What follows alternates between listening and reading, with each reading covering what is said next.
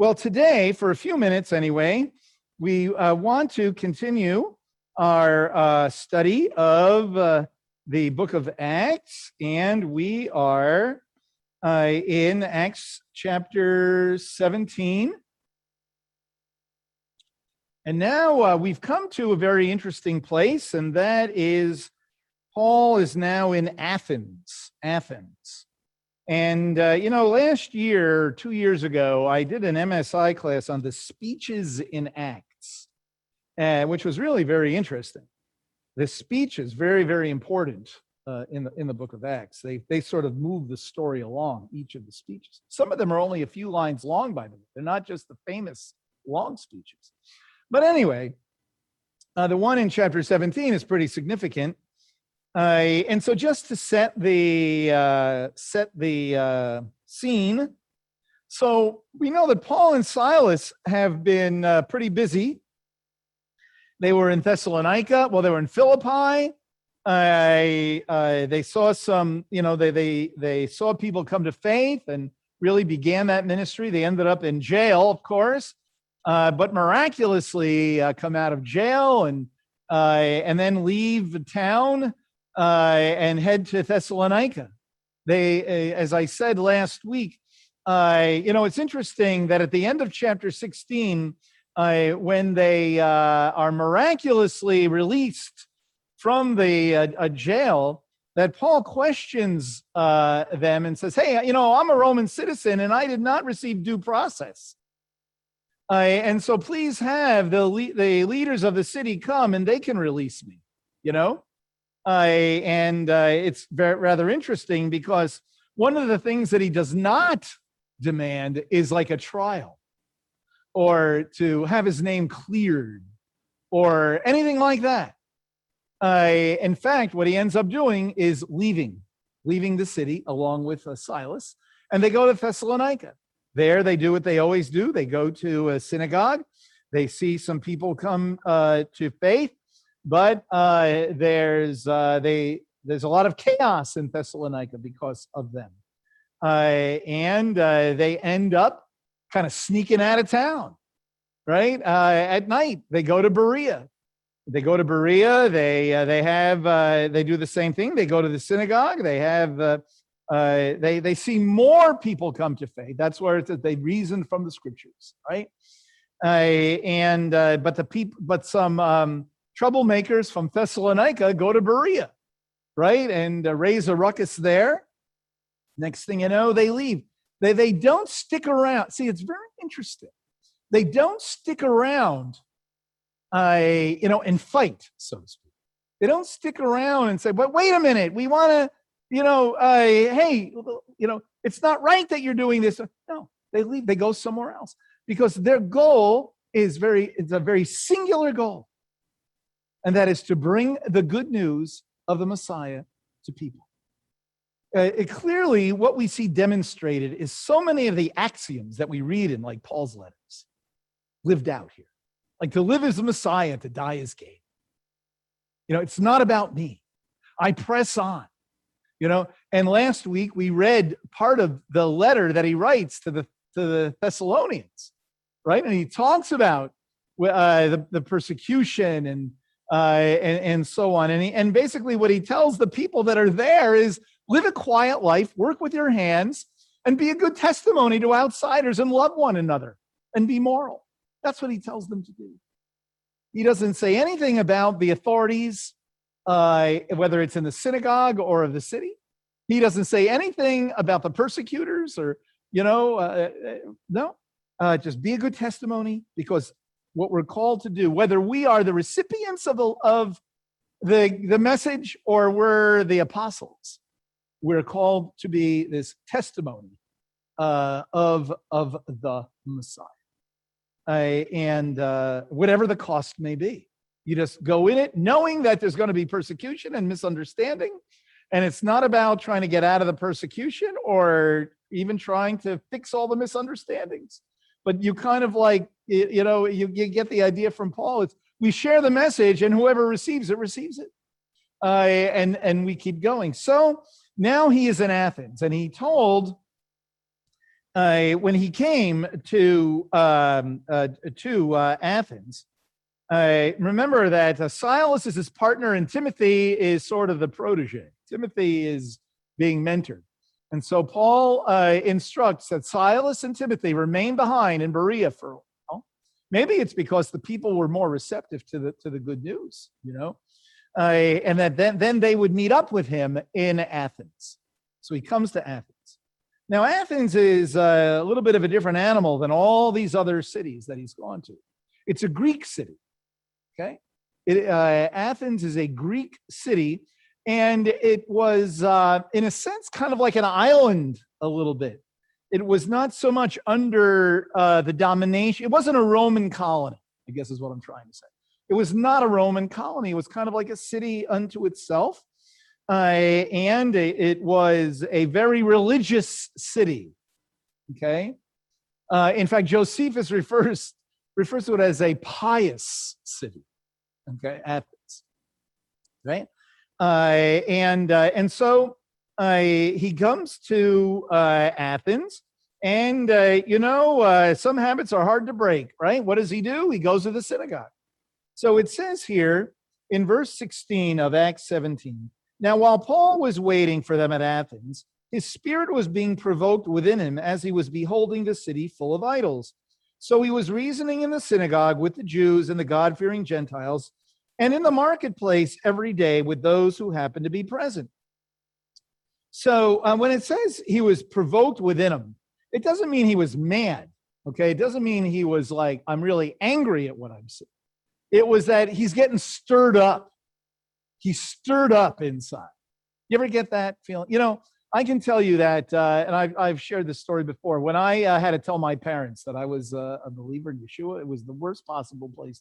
It was in the middle of a synagogue of 2,000 people on the one of the holiest days of the year. Okay, and all I didn't know a whole lot. But I knew there were a couple of other Jewish believers in that sea of people in that synagogue. And I can remember someone telling me a verse about 2 or 3 people together. I hardly knew anything. I hardly knew anything. And I thought, well, maybe that's a sign. Like I know that these other people are like I need to tell my parents. And it starts bubbling up, right? And that's kind of like what Paul was experiencing here. He's seeing this city full of idols, and it's like, I've got it, I've got to say something, as he's in the marketplace, not only in the Jewish quarter, not only in the synagogue, and not only to individuals, but it's like, I've got to say something. So he's beholding the city full of idols. Can't you just picture him sort of walking around, seeing all of this, right? And his heart grieved within him because he knew that this calling was not only to Israel, of course, but to the Gentiles. And, in Romans chapter 1, he gives us a little bit of there's some interesting reflections that he writes to the Roman believers that kind of apply to what's going on here in Athens. In chapter 1 of Romans, in verse 16, he says, I am not ashamed of the gospel. I'm not ashamed of the good news. It is the power of God for salvation to everyone who believes, to the Jew first and also to the Greek, right? And the word there for Greek is not ethnos. It's not the word for Gentile. He's not talking about Jews and Gentiles. He's talking about Greeks, like at the top of the line of the culture, and a philosophy, and of all that we might call sophistication. Right? This is the power of God, not only for Jews, not just for us Jews, but for those who are reared in the philosophies of Stoicism, Epicureanism, those who are knowledgeable and who are well read and well written. Okay, so he's saying it's like from A to Z. But he uses the word Greeks here. To everyone who believes, to the Jew first and also to the Greek. Now, it's also not a numerical thing. Number one is Jews, number two is Greeks. No, he's saying it's a Jewish thing, but it's also for the Greeks, that the power of God breaks through philosophies. The power of God breaks through worldly sophistication. The power of God breaks through even to those who look down upon us and think of us as simpletons, or heretics or apostates, or people that have psychological problems, or whatever it may be, okay? Or very narrow-minded, right? That the power of God breaks through to those people. Okay? Very important. Paul had this inside of him. That's what gave him the courage to speak out. And the way he speaks out is really very, very interesting. Because if you read on in the first chapter of Romans, he talks about, like in verse 21. No, I better read. In verse 20, he says, "For since the creation of the world, his invisible attributes, his eternal power and divine nature, have been clearly seen, being understood through what has been made, so that they are without excuse. For even though they knew God, they did not honor him as God or give thanks, but they became futile in their speculations and foolish in their hearts darkened, professing to be wise, they became fools, and so on and so forth." Now, here in Acts 17, he's in Athens, and he's talking to these idolatrous, sophisticated people. And he doesn't point his finger at them and say, "You fools." No, he doesn't do that. His desire is to appeal to them. What he says to the believers in Rome about idolatry is not what he says to the idolaters, because what he says to the idolaters is because he wants to be attracted to them and draw them in so that they might know the Lord. Very much like Yeshua. When you read in the Gospels about what he says to sinners and the tax gatherers, it's a lot less difficult than what he says to the Pharisees. He attracts, Paul, who's imitating Yeshua, wants to attract those who don't know the Lord and speak to them in a way they can understand it. In a way that does not say, yes, this is good, but shows a level of accepting the human being. And so it's really very interesting, very interesting. Okay, so we see here in verse 18, and also some of the Epicurean and Stoic philosophers were conversing with him. Some were saying, "What would this idle babbler wish to say?" Others, "He seems to be a proclaimer of strange deities because he was preaching Yeshua and the resurrection." So Epicureans and Stoics were very interesting. Epicureans kind of didn't put a lot of stock in the gods, didn't put a lot of stock in an afterlife, and really were very desirous of achieving pleasure as an end goal, as an end game in this world. Very much like today, kind of like an agnostic a person in a way. I'm not quite sure about God and all that, but the goal is to get the most out of this life.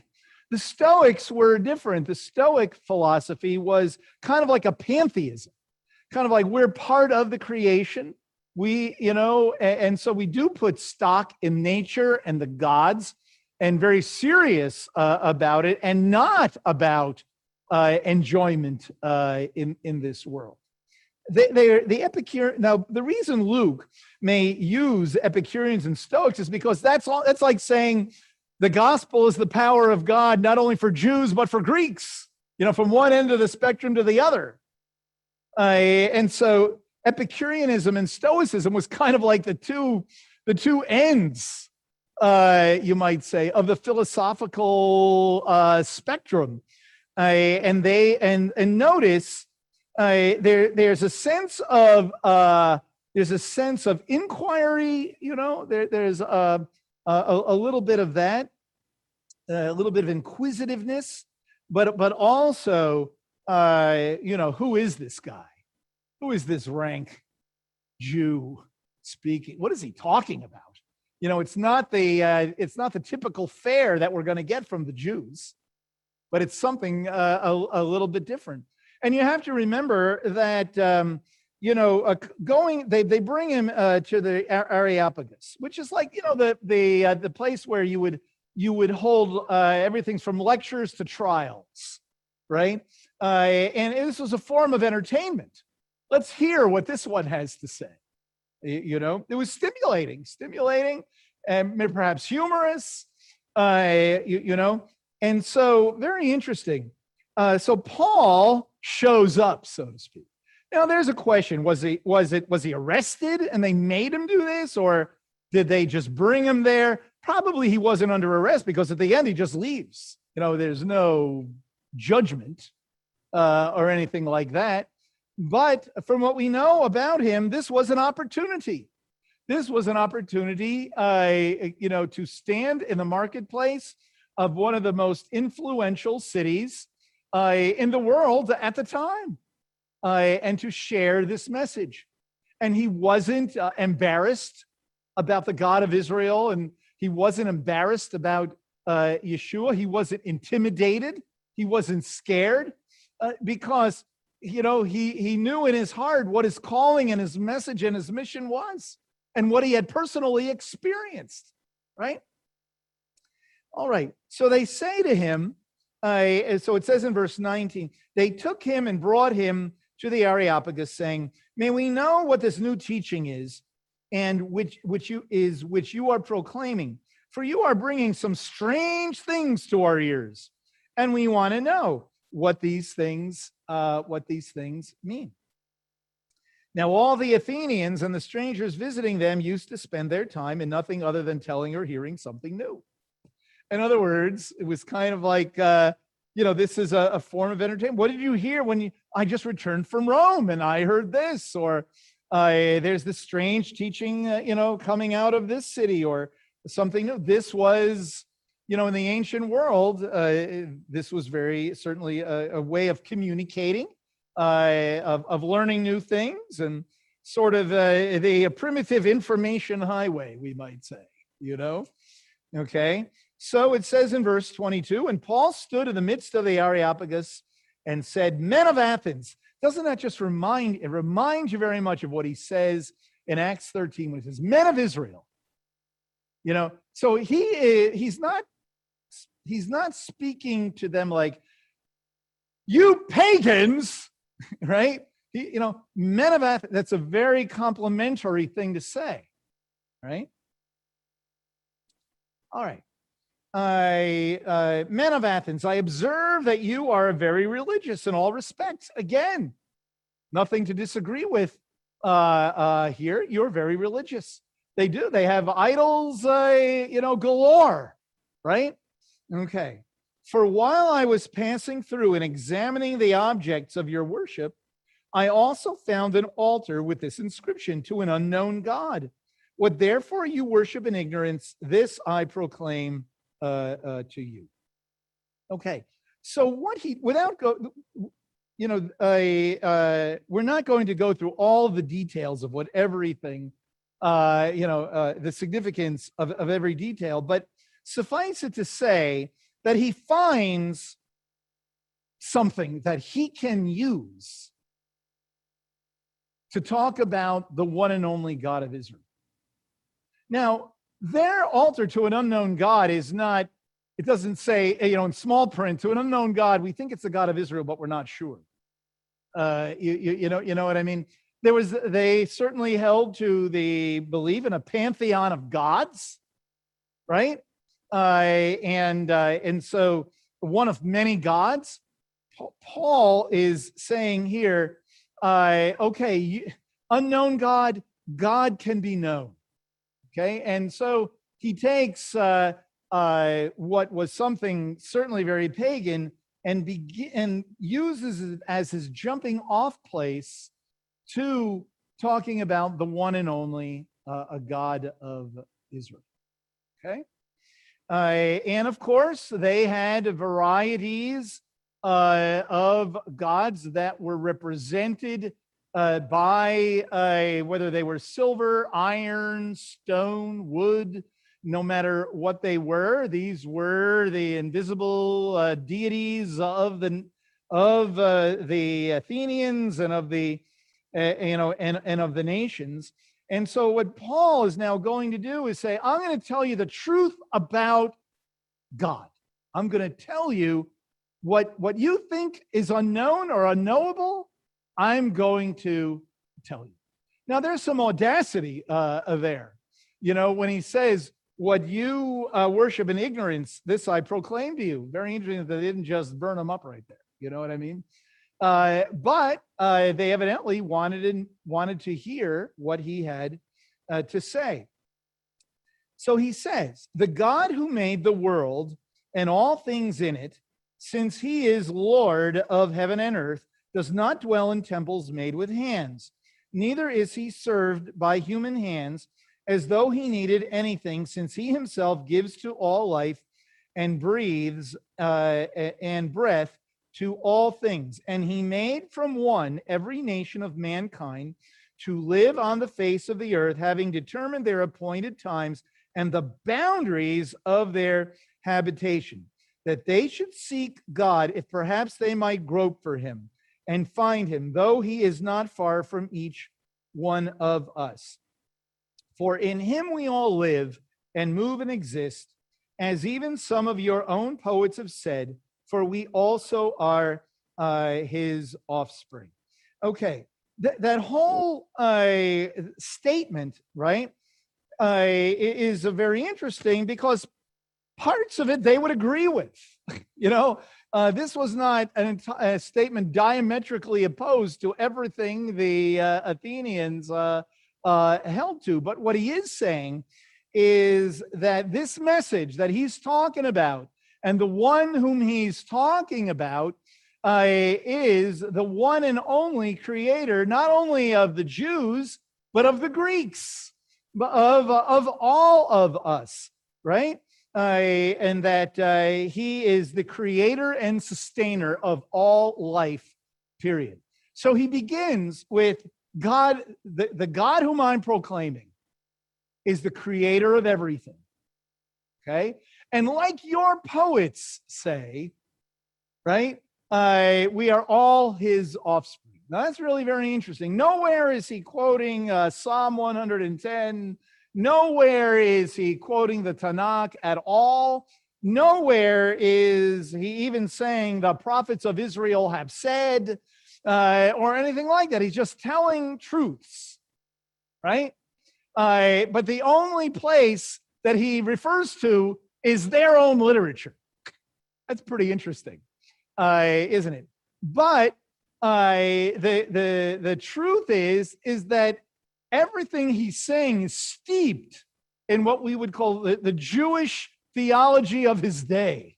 Everything that he's saying, certainly. And I won't take the time, but there are passages that talk about all of it. But it is very interesting. I just want to turn to two quick places. Okay. First in Acts chapter 14, go back a few chapters. There's something really very interesting here.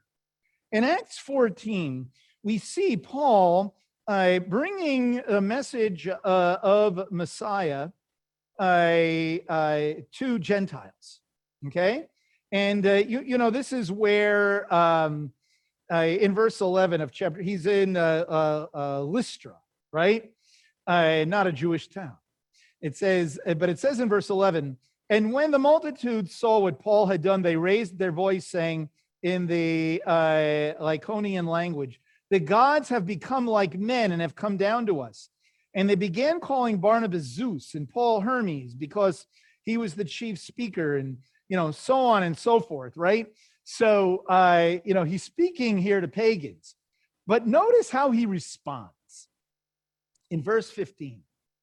Men, why are you doing these things? We are also men of the same nature as you, and preach the good news to you in order that you should turn from these vain things to a living God who made the heaven and the earth and the sea and all that is in them. And in the generations gone by, he permitted all the nations to go their own ways.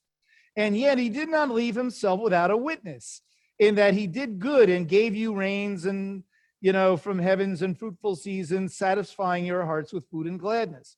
The point is that what he says here in verse 15 and 16 in particular is a very truncated version of this whole speech that he's giving in Athens. And it kind of tells you, evidently, when Paul is speaking to Gentile audiences, he talks about God is the creator. The God whom I'm describing to you is the creator and the sustainer of the universe, of not only of Israel, but of all of mankind. And so, he's saying he's your God, not just my God, but he's your God too. Kind of interesting. Now, the other place, very quickly, I wanted to turn us to Deuteronomy chapter 32. In Deuteronomy chapter 32, again, Paul's, except for the new revelation about Yeshua, his theology comes from here. His theology, when you read the letters of Paul and what you read in his speeches, chapter basically 28 to 32 of Deuteronomy is this is how he understands the world and what God has done in Messiah Yeshua. Okay. I remember a few years ago in an MSI class on Paul's use of Deuteronomy. We had a whole class, Paul's use of Deuteronomy. This is so important. So in Deuteronomy chapter 32, right, he says first in verse 8, he says, when the Most High gave the nations their inheritance, and he separated the sons of man, he set the boundaries of the people according to the number of the sons of Israel. For the Lord's portion is his people, Jacob is the allotment of his inheritance. And so here he talks about giving the nations their inheritance, right? And setting the boundaries of the peoples. I would suggest that in chapter 17, it's not a coincidence that he makes this statement here. When he says here, he made from one every nation of mankind to live on the face of the earth, having determined their appointed times and the boundaries of their habitation, that they should seek God, if perhaps they might grope for him and find him, though he is not far from each one of us. Okay. And then, as we said, for in him we live and move and exist, as even some of your own poets have said, for we also are his offspring. Being then the offspring of God, we ought not to think that the divine nature is like gold or silver or stone, an image formed by art and thought of men. So he's describing the creator and the sustainer of the universe. And then he says, therefore, having overlooked the times of ignorance, God is now declaring to men that all everywhere should repent. And so he's saying here that, God gave the nations their way, just like it says in Romans. I don't have time to unpack the whole thing. It really is beyond the scope of a sermon. But in Romans chapter 1, that's where he says he gave them over. He gave them over. I'll give you what you want, so to speak.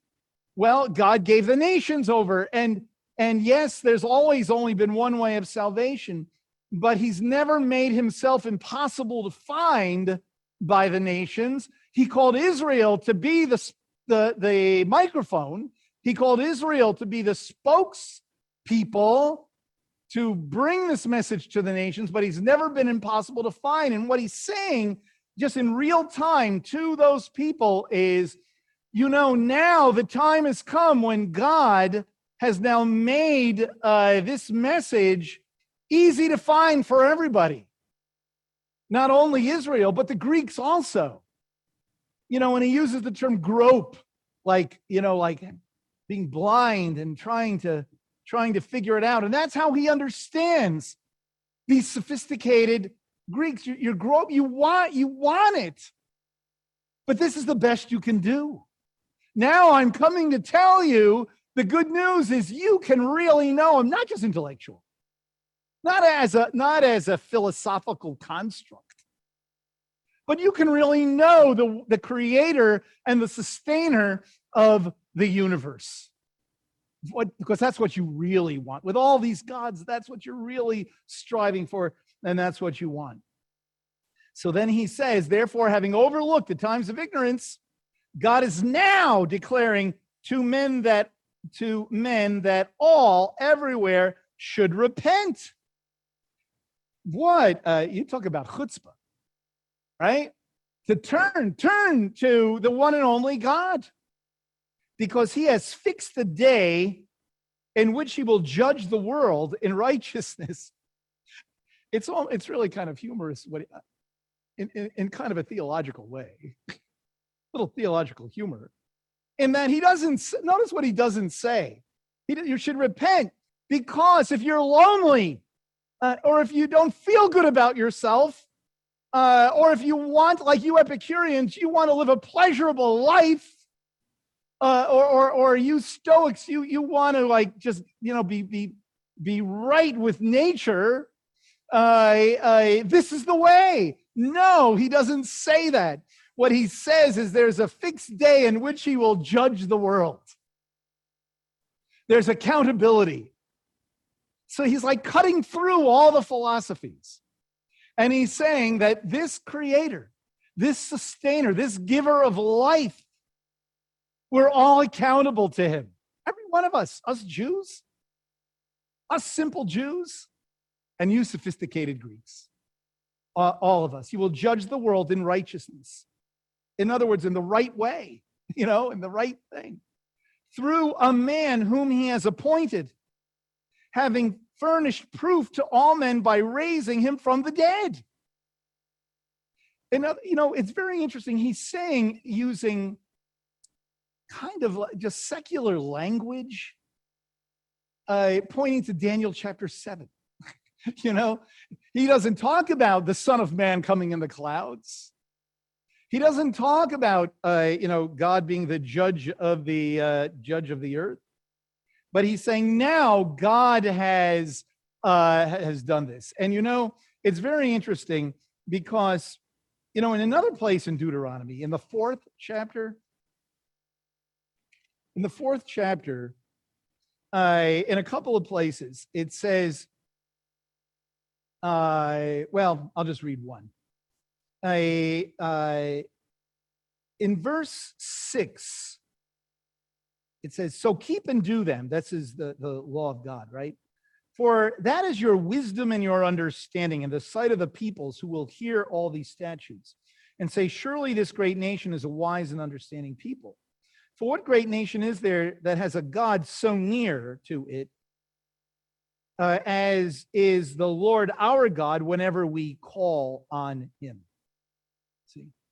And so it's, just very interesting that this is who the God of Israel is, that he is knowable, but we are accountable to him. But if we repent, of course, he's not giving the whole message here, but if we turn to him, there's forgiveness in the Messiah, and we can know him, and so on and so forth. Okay. But so anyway, so he says, there's a fixed day in which he will judge the world in righteousness through a man whom he has appointed, having furnished proof by all men by raising him from the dead. Okay. So it's all sounding kind of interesting, perhaps. But as soon as he says, raised him from the dead, it's like, well, what? When they heard of the resurrection of the dead, some began to sneer. But others said, we shall hear you again concerning this. So in other words, we don't know if this was the end of what he wanted to say, or did he get interrupted and he had to stop? It seems the way it's written is that as soon as he started talking about the resurrection, they're like, there's a problem in the midst, right? And he stops. So he doesn't say everything. He doesn't share the entire message of salvation with them. But this is his message. God is creator. God is the sustainer. God is the judge. And by repentance, of course, God is the forgiver and the redeemer. Okay. And so then we read here. So Paul went out of their midst, but some men joined him and believed, among whom also were Dionysius the Areopagite and a woman named Damaris and others with them. Okay, so he gives this message, and what's interesting is that he doesn't stick around, and a few people receive the message. In our world, we would have called this like, oh, it's too bad, Paul. You didn't see much fruit there. Wasn't evidently not too important or worthy. But the fact is, it certainly was. And by the way, isn't it always interesting that Luke goes out of his way to tell us that men and women both received the Lord in all of these situations. And then it says at the beginning of verse 18, chapter 18, and after these things, he left Athens and went to Corinth. That's it. Okay. He left Athens and now he goes to Corinth. So what is our takeaway? What is our takeaway from this? Well, there's a couple of really important things. One is it's really important to be ready at all times, right? Always important to be ready at all times. Here, he's in the synagogue, and he's talking to Jews and he's talking to God-fearing Gentiles, people that are kind of like, in the purview. Now he's in the public square speaking to, sophisticated pagans. Now he was a wise man, Paul. He was no simpleton, but he was ready and he knew what he was going to say. Also, the fact that he doesn't have the good news like memorized, right? Like this is the only way to share the message. No. What we see here is a real distinction in the way the message gets communicated to Jews and the way the message gets communicated to pagans. Even you could go so far as to say there's a way the message gets communicated to Jerusalem Jews, Hellenistic Jews, and and pagans, because there are some similarities between Stephen's speech and this one, which is another story for another day also. But the point being is, when we have the opportunity to share the good news with someone or something, we need to be ready, and we need to just be able to not be ready like with, okay, no, I better say this or I better not say this, or we just need to have an arkishkas, as we would say in the old country, inside of us. I know who I am, and I know in whom I believe, and I can communicate it to someone, even if I don't quote chapter and verse. And I would say in our world, it gets even simpler, because most people, Jew or Gentile, have no idea where anything is in the Bible and are not impressed it says in Isaiah chapter 10, or, in Joel chapter 2, most people that don't know the Messiah are not really interested in chapter and verse, but in who you are and how it gets communicated, and also it is also important to be kind of, I I'm not going to say well read, because not everybody is a reader, or not everybody is a student all the time. I understand all that. But it is important to kind of know what's going on around you. That if you're talking to somebody X, Y, and Z out here, you need to know a little bit about them. Like, for example, let's say in this neck of the woods, in this part of Columbus, there's a good chance you could talk to someone from Somalia. Right? I think it'd be important to know something about Somalians or about Islam. If I'm going to share the message, not just you're wrong and we're right, okay? But we need to know something about them, because like the Athenians, they're real people. And the way Paul understood these people is they're groping and they're searching. But now we're living in the days when God has put the spotlight on, and all peoples can reach out and know the Lord without having to go to Jerusalem or to become Jewish. Right? And so knowing something about the people that we're reaching, being prepared and ready at all times.